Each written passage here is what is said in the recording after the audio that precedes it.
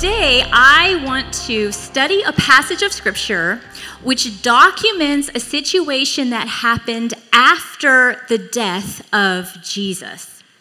Now, this Scripture picks up after the disciples have watched his brutal crucifixion on the cross and after he was buried in the tomb.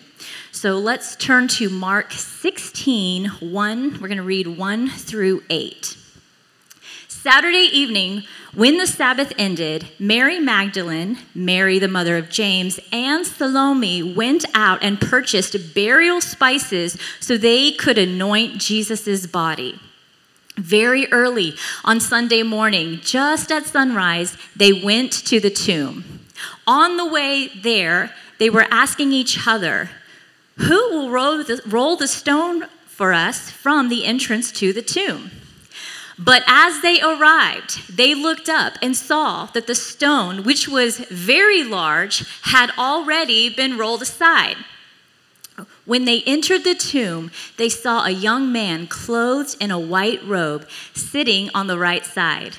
The women were shocked, but the angel said, "Don't be alarmed. You are looking for Jesus of Nazareth, who was crucified. He isn't here.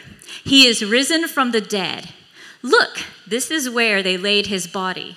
Now, go and tell his disciples, including Peter, that Jesus is going ahead of you to Galilee.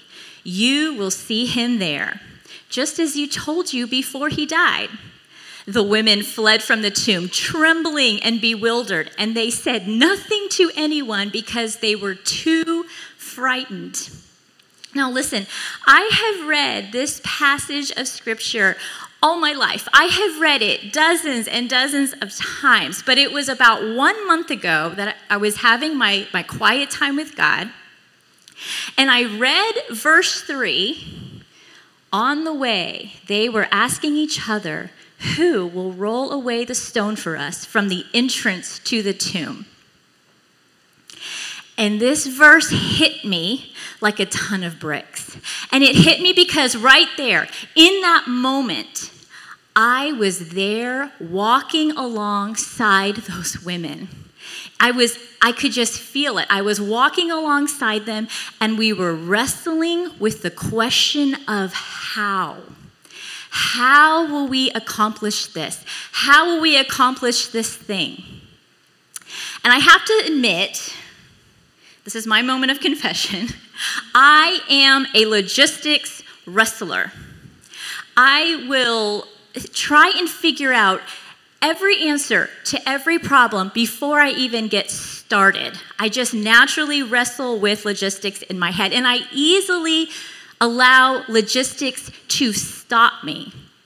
And I can easily take on the heaviness and feel the weight of being the person that has to figure it all out.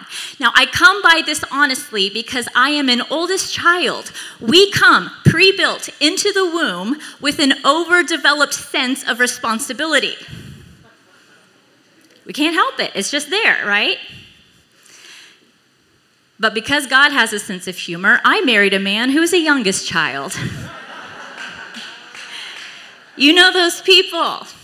They are the ones who didn't have the same rules growing up as you did because your parents were too exhausted. Listen, my brother, who was the youngest in our family, as a teenage boy, he was chased by the police multiple times. And I watched my parents do this.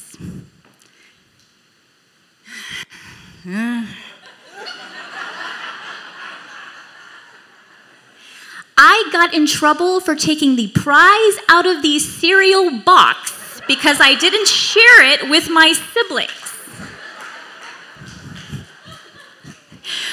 Remember the days when you would get a prize in the cereal box? Boy, that would put Dr. Fauci in an early grave. The children of America up to their elbows in the family cereal every morning. We did that, right? But it was in that moment, on my bed, in my quiet time, And I understood how those women felt. I understood the weight of being told to do something and not knowing how I was going to do it. Understanding the weight and feeling all of the questions about, you know what, this is going to fail.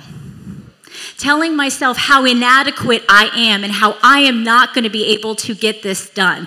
Going through all of the reasons of why I am not going to be able to do this. And I was in that moment thinking, if I was there with those women, would I have turned back? Would that have just stopped me? Would I have just turned away until I could go home and figure it all out first? I think I would have. And in that moment, Jesus was quietly and tenderly whispering to me, don't let the stone stop you. Because here's the truth. As the women were walking and as they were worried and they were fretting and they were trying to figure it all out, Jesus had already rolled that stone away. They were trying to figure out a problem that Jesus had already solved. Jesus had just conquered death. Do you think a rock was going to thwart his plan for mankind? No. But we live that way, right? I live that way. I exaggerate my difficulties and I shrink Jesus. And we have to be very careful because the things that we focus on, the things that we're meditating on during the day, that is the thing we are worshiping because we are exalting it. It has our time. It has our attention. That is our worship. And how many times have I let that stop me, that worry, that anxiety stop me from doing what I knew the Holy Spirit was calling me to do? How many times have I been focusing on the how instead of the who? Because God said, I am the great I am. Church, it is time we stopped focusing on the how and put our eyes on the who. And here's something else that I realized. The obedience of these women walking down that road released a God-given authority in them that superseded the culture of that time. Because you see, the angel told the three women to go and tell the disciples. And later on, Jesus himself appeared to Mary Magdalene and said, go and tell the disciples, I am risen. Now you have to understand, what these women were being asked, what they were being tasked with, was probably not going to go down very well. Because in the ancient world, in these times, women were considered untrustworthy and they were unreliable witnesses. So they couldn't even testify in court. They weren't even allowed to testify in court because their testimony had no value. It had no weight to it. And here's how that plays out. If something happened to a little girl or to a woman, if she was abused, if she was mistreated, she was not believed. And I know there are many of you here today that knows exactly how that feels. But Jesus did something so special and so purposed. He allowed women to be the first witnesses of his resurrection. He appeared to Mary first.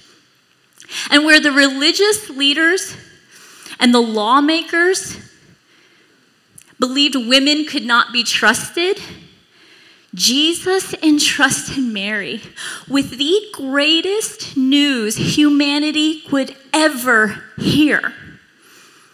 He trusted her to tell. And he had just spilt his precious blood equally for both men, for women, for every tribe, for every tongue, for every nation. And he chose those 3 women who were walking in obedience, even though they didn't have all the obstacles figured out. He chose them to go and tell the men.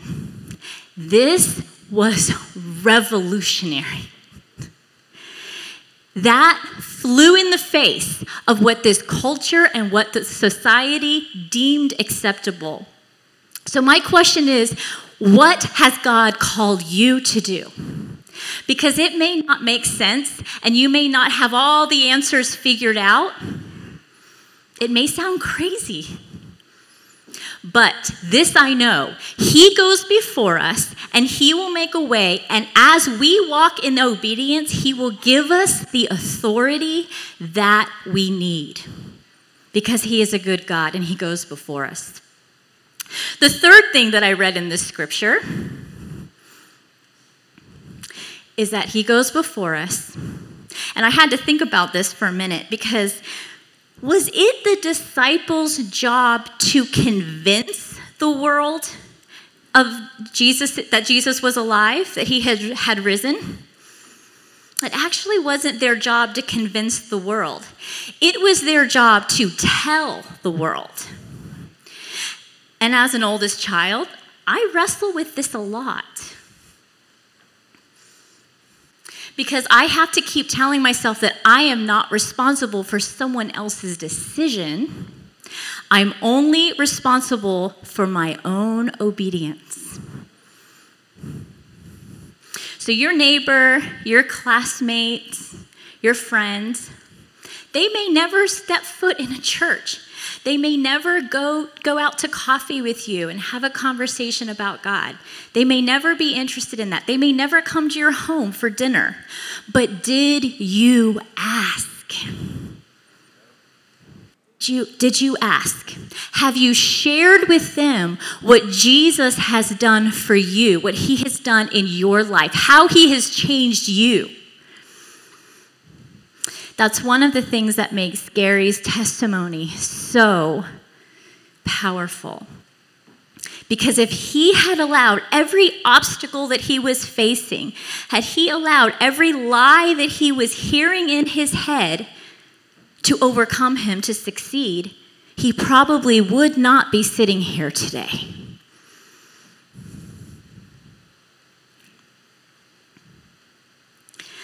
I'm going to end with this. I want you to be thinking this week, which obstacles are you making bigger than the power of Jesus in your life? That's the question for this week. Will you please stand with me?